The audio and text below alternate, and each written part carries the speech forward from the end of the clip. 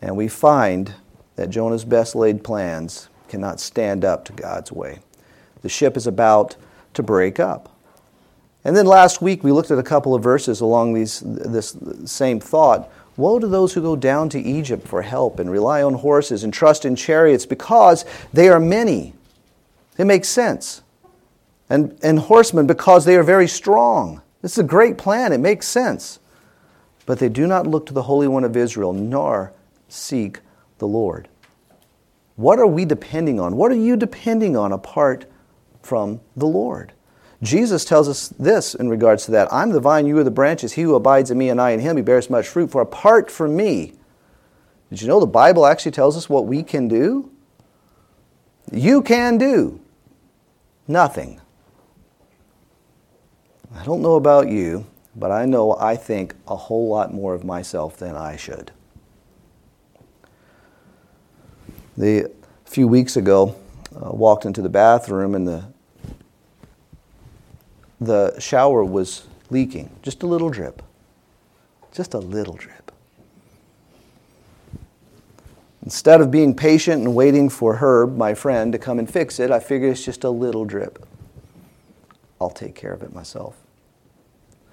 A very long story made short, I had messed it up so much that by the time Herb got there and looked it over, he says, okay, Kelly, this is what's going on. There's some old plumbing mixed with some new plumbing, and the new plumbing is old plumbing. There are no parts for it anymore.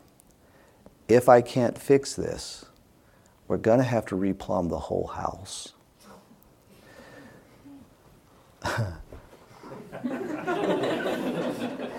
I had no business messing with what I did not understand. What are you trusting yourself with in life that you have no business doing because you're not qualified? You're not great. And in the light of this, we see the response of the sailors to the greatness of God being shown. We see the response of Jonah. And the contrast is staggering. First of all, the response of the sailors to the revelation of God's greatness. Well, it says in verse 5, they became afraid. Turn with me to Luke chapter 12. This is something that you and I looked at a few months ago. And so I just want to go over some things that we talked about then. Jesus is talking he's referring to the religious leadership. He says in verse 1 of chapter 12, beware of the leaven of the Pharisees, which is hypocrisy. So he's talking about this hypocrisy of the religious leadership. And with that in mind, that being the context, in verse 4 he says, I say to you, my friends, do not be afraid of those who kill the body, and after that have no more that they can do. Verse 5, but I will warn you whom to fear. The one who, after he has killed, has authority to cast into hell. Yes, I tell you, fear him. We looked at this passage and we talked about how, it's natural for us to want to water down what it means to fear God. But then we look at the word itself and find that the very definition of the word means to be afraid. We don't have a problem accepting that understanding when we read Matthew 17 at the Mount of Transfiguration, when the disciples come up with a great idea of what needs to be done at this moment, and God speaks. And when God speaks, we read this, when the disciples heard this, they fell face downward and were extremely afraid. And we don't try to water it down there. We have no problem. They were being idiots. We can identify with that. They're being afraid. I told you back then that I have fear of my table saw. Now, because of my fear of my table saw, the result of that has not been hiding the saw or getting rid of it. I have great fear of my table saw, and that fear has derived in much benefit and productivity. Misplaced fear is found in verse, is not to fear these men. That's what he's talking about, the hypocrisy of them. Don't be afraid. Proverbs 29:5 says this, the fear of man brings a snare, but he who trusts in the Lord will be exalted. Right-placed fear, we find here, is to be in God, who we find in Scripture to be Abraham's provider. In Genesis 22, when he is about to sacrifice his son because God told him to, he stops him, and we read this in verse 12 of Genesis 22, do not stretch out your hand against the lad. Do nothing to him, for now I know that you, what? Fear God. Since you have not withheld your son, your only son, from me. Abraham called the name of that place, catch this, the Lord will provide. As it is said to this day in the mount, the Lord will provide. The fear of God has brought about for Abraham God's provision. We also find the fear of God to be the source of knowledge and wisdom and discipline. In Proverbs chapter 1, verse 7, we read this, the fear of the Lord is the beginning of knowledge, but fools despise wisdom and discipline. Now, some of you might think I'm making too much out of this illustration, but I really don't think I am. I was in a place one time with a group of people, and a young man was asked to lead us in prayer, and he started the prayer like this, "Hey, Jesus!" Now, maybe you think I'm making too much out of it, but that's not how the Lord himself taught us to pray. But how? Our Father, hallowed be your name.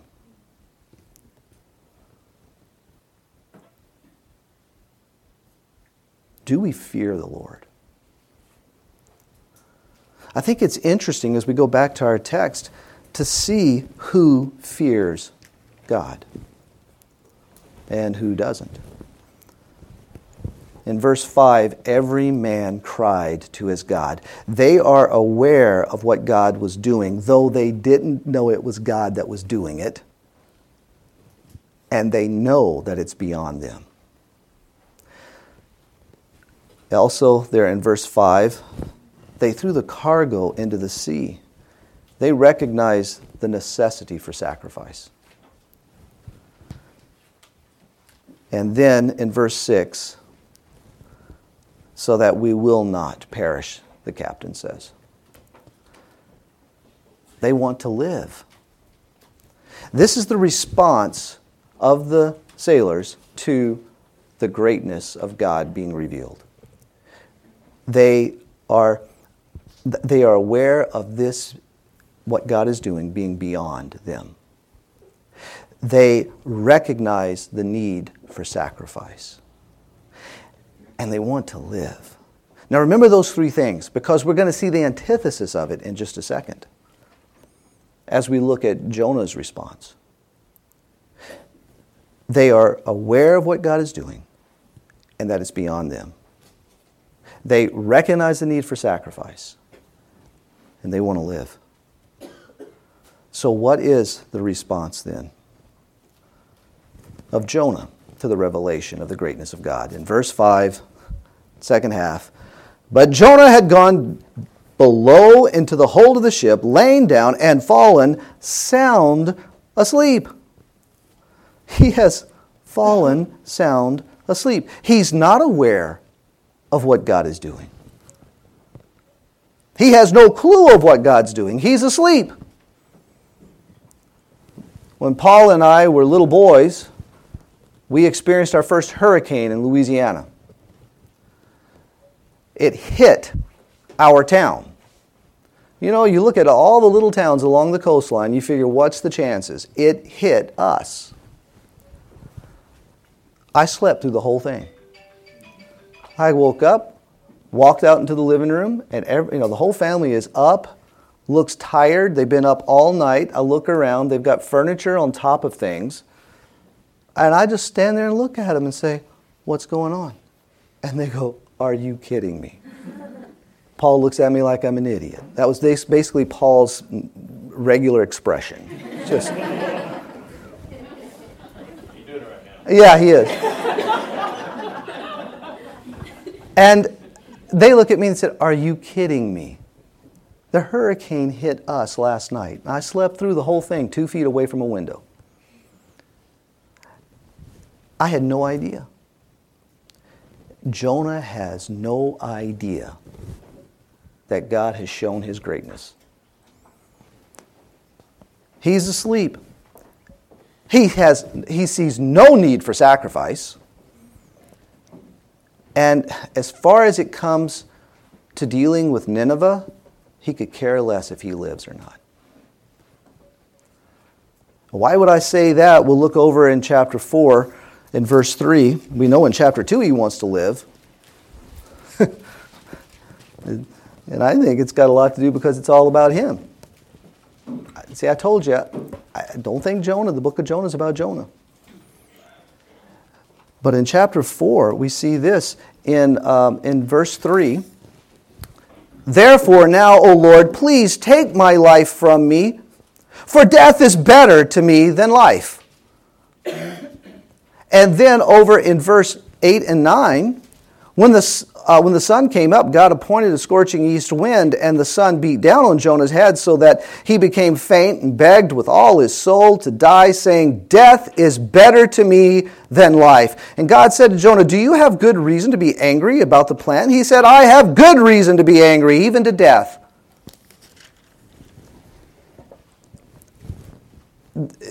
This is a sobering picture for us.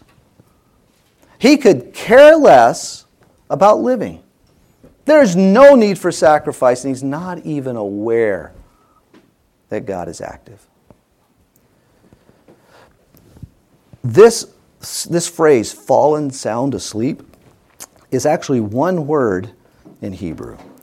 And it basically means this: deep or dead sleep. He is out. And there's different thoughts on what that means. There's one fellow I found, he said it like this: throughout this violent storm, Jonah was asleep in the hold of the ship. The word used here implies a deep, even supernatural sleep, such as Adam experienced when God took the rib from his side. Apparently, the spiritual stress of his disobedience to God and the hasty trip to Joppa had drained all the energy from the prophet, and he was exhausted. Well, some of that, I can see some of that, but some of it I'm like, I don't know. But regardless of the reason for his sleep, we see that his disobedience to and his lack of regard for the Lord has progressed to the point that he has no regard for those around him. He doesn't care at all about the Ninevites, and he doesn't care about the sailors. This should not be true of the one who walks with God. When we're not aware of the Lord's work in our life, we become all about ourselves, and we have no regard for anyone else. And that is not true of the life of God. It's not true of his image. It's not true of his life in the believer. We go throughout Scripture. We look at Israel, of which Jonah is a part of. Look at this. This is their beginning. Now the Lord said to Abram, go forth from your country and from your relatives, from your father's house, to the land which I will show you, and I will make you a great nation. And I will bless you and make your name great, and so you shall be a blessing. And I will bless those who bless you, and the one who curses you I will curse, and in you all the families of the earth will be blessed. In Deuteronomy 31, 12 and 13, God says, assemble the people. He wants them to know this. Assemble the people, the men and the women, and the children and the alien who is in your town, so that they may hear and learn and fear the Lord your God. And be careful to observe all the words of this law. Their children who have not known will hear and learn to fear the Lord your God. as long as you live on the land which you are about to cross the Jordan to possess. This is true of God throughout Scripture, isn't it? In John 3:16, for God so loved the world that he gave his only begotten Son, that whoever believes in him shall not perish, but have eternal life. And therefore should be true of you and me. Ephesians 4:1-3, therefore I, the prisoner of the Lord, implore you to walk in a manner worthy of the calling with which you have been called, with all humility and gentleness, with patience, showing tolerance for one another in love, being diligent to preserve the unity of the Spirit in the bond of peace. In our very marriages, husbands, Ephesians 5, love your wives just as Christ loved the church and gave himself up for her.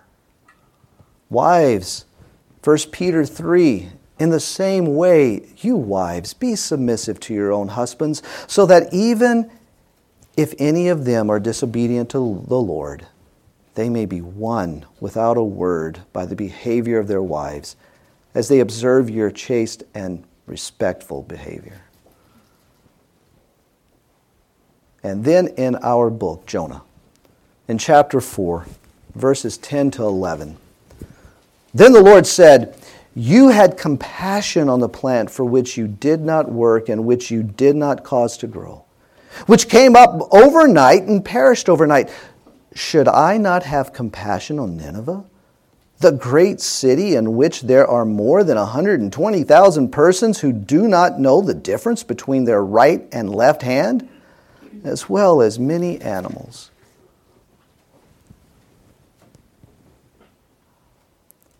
This life that we live is not about us. It is not about us. It's all about him. Therefore, his life in us will be all about others. When I was a Bible school student at His Hill, so that was a long time ago, the person I went to when I needed advice was one of my teachers. But he was not the best teacher. He was not the one that I got excited about going into the classroom, into the chapel, and listening to. Most of us that year felt the same way. It was hard to get through the classes. But when I needed to hear from someone, when I needed to be given godly advice, he's the one I ran to. And most of us did. Even to this day, he's one of the people I want to hear from. Because of how he lived. Because of how he lived toward us. He said so much more outside of the classroom than he did in the classroom. Because of his care, his concern, his pursuit, his movement toward us. I really pray that we as a church are not together solely because of what we hear taught, what we hear preached. And then we're just satisfied with that. But that what we hear, the truth, impact us in such a way that we live different from our neighbor.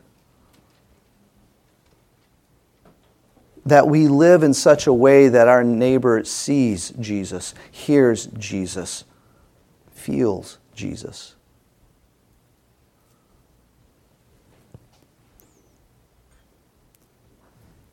My son-in-law, Tylen, was up in Canada last week visiting his family, first time he could see them in 4 years.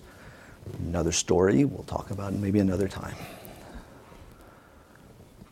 On his way back, he was on a 2-hour flight sitting next to a stranger, and they got into a conversation. The man sitting next to him was a very wealthy man who has been involved in a lot of really big financial deals. Knows a lot about how to run a business, and they got into a conversation, and the man found out what Thailand does, that we as a family have a business and what we're doing with the business. And this man started giving him all this advice and then telling him, no, don't do that. Something that we are going to do because the Lord's laid it before us to do. He says, no, don't do that. Do this. And he goes on to explain these things to Thailand about how successful he's been and what he's doing, but the cost that it's come to his son, his family, and keeps going on about what he's done and what he's done. And Thailand says, he explained to him that what we want to do with our business is to minister the life of Christ. And this is really what is driving us. And then he told him, the Word says, the Bible says, that what does it profit a man if he gains the whole world, yet forfeits his soul? And then he said, sir, I think this describes you. And I said, you told him that? And Tyler looks at me and goes, yeah. And the man looks at him and he says, you may be right. A few years ago, one of my daughters said, Dad, I think, she said, I am so disturbed. Social media is a big thing for our business. Okay, if it wasn't for social media, I don't know what our business would be like. And so she's in charge of it, and she says, Dad, I'm so tired of looking at all the people posting, and all the Christians posting rainbows and blacked out screens. I really believe we need to be very clear about who we are as a business. And we all looked at her and said, yeah. And so that has progressed into, and I'll tell you this, if you make that decision, John chapter 15 becomes a big deal. And I'm not talking about you abide in me and I in you and you'll produce much fruit. I'm talking about the section that says what the result of that will be. They will hate you because they hate me. No servant is greater than his master. But it's been so encouraging at the same time to see how many people have responded to this. How many times Arlene gets a phone call because she's the one that carries the business phone around, and she ends up praying with customers. And then sometimes the customer calls us and says, is there anything I can pray for you about?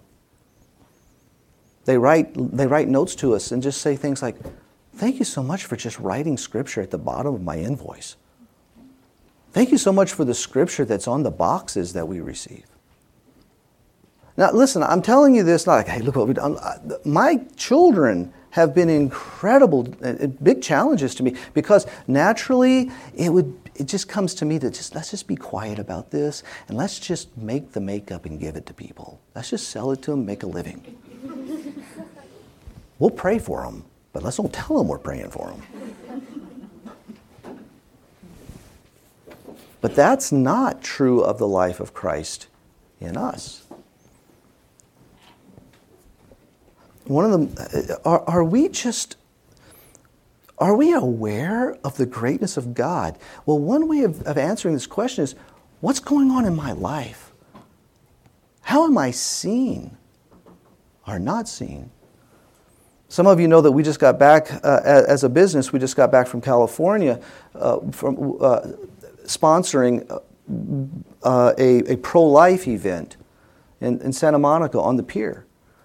And this company just this ministry just rolled out the red carpet for us like we were something big or something. I mean, we kept looking at each other like they're treating us like we're some big, well-known company, and they're just gushing over us that we would be here. And we're thinking, what is going on? They gave Arlene and me a spot to speak, to go up on the stage and speak to the crowd. What in the world? So, okay. And then we found out what was going on. We're the only business in the country that would sponsor them. Where are the Christian companies?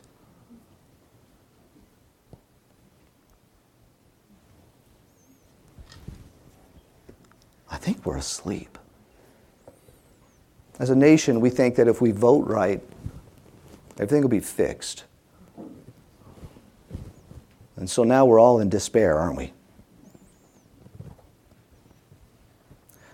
Think about it. In the past, we have voted right, and where did that put us?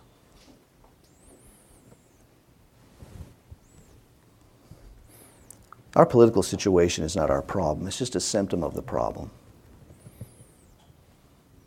This country needs Jesus. You know what's really sad is this country has Jesus,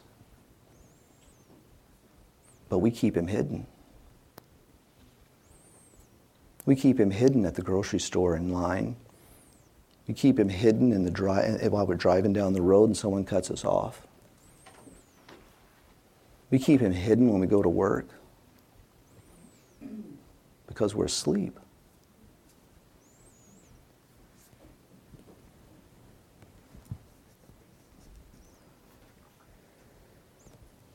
Has your life become all about you? Leaving you spiritually asleep and physically numb, or maybe even sick. Living a life of selfishness, all about your will and not the Lord's will.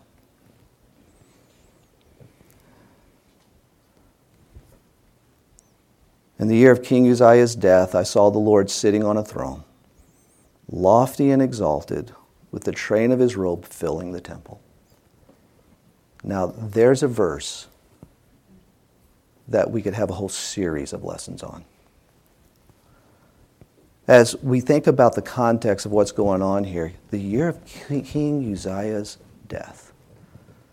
Does anybody know how King Uzziah died? Besides Charlie? He was a good king. Yeah. He was a good king till his heart became proud. And then he became a stinker. And he thought he was all that.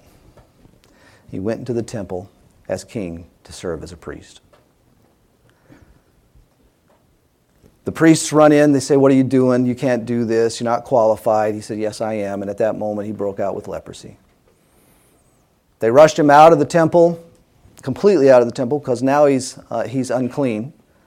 He couldn't go back to his palace. Instead, he had to go live in another building till his body was done rotting away. In the year that King Uzziah died, I saw the Lord sitting on a throne. Isn't that incredible what's going on here? I see God, and he's in charge.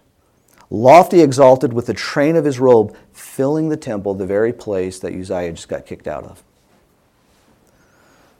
The contrast is incredible. Have you been taken captive to the lie that you are something, your will is the best way, or to the truth of Christ, who is the head of all rule and authority? Well, I didn't mean for you not to say anything, but I'm done, so what do you have to say? I was just thinking about what you mentioned about apart from the Lord we can do nothing. And to be clear, there are times when the Lord allows the consequences to go through. But Jonah accomplishes nothing. He's rebellious, and he doesn't even destroy anything. Right? There are absolutely times where believers who are disobedient to what the Lord asks them to do, they cause a huge mess. But Jonah doesn't even do that. He wastes all the time. Nothing happens. It's not that he reverses anything. It's not that he spoils this. It's just that he basically spends however much time just kind of like floating around, and then it's still, everything is accomplished. He doesn't accomplish good, and he doesn't accomplish evil. He accomplishes nothing at all. Like I think it was Matt Cole, when he was a teacher, talked about, who of you on your gravestone would like to have, your name when you lived and died, and then wasted oxygen, right? And it's like, what did you accomplish? Wasted. Yeah. And that is doing this here, like apart from the Lord. There's nothing that goes on here, which again, like, it's not about Jonah. It is about what the Lord is doing. As Jonah rebels when he's being told to go to these people who are rebelling. And the Lord is faithful during this. And he, even in this specific circumstance, the Lord does not permit the rebellion to bring about evil. And I think that goes back to, like you pointed out, that the word is great and great. And I go, okay, it's great. Because we have a culture that exaggerates everything immediately. Everything's miraculous, amazing, and great. And awesome. The dead coming back to life is that, and when the burger arrives on time. Like, Yeah. both of those are miraculous. And we were listening to something a couple weeks ago talking about just like as writing. When everything is immediately terrifying, gas prices are terrifying, you have nowhere to go from there, and you lose the significance of the meaning. And I think that's incredible, like the significance of great being so often tied to the Lord, that it's not like, well, the Assyrians are great. Like, no, there's a bunch of them and they have things, but they're not great. Yeah. And as a contrast to that, like when we talk about voting, it's so often that we treat voting as like, I'm going to purchase good. I'm going to do this, and now I deserve to have good returned to me because this is the vote that I'm casting.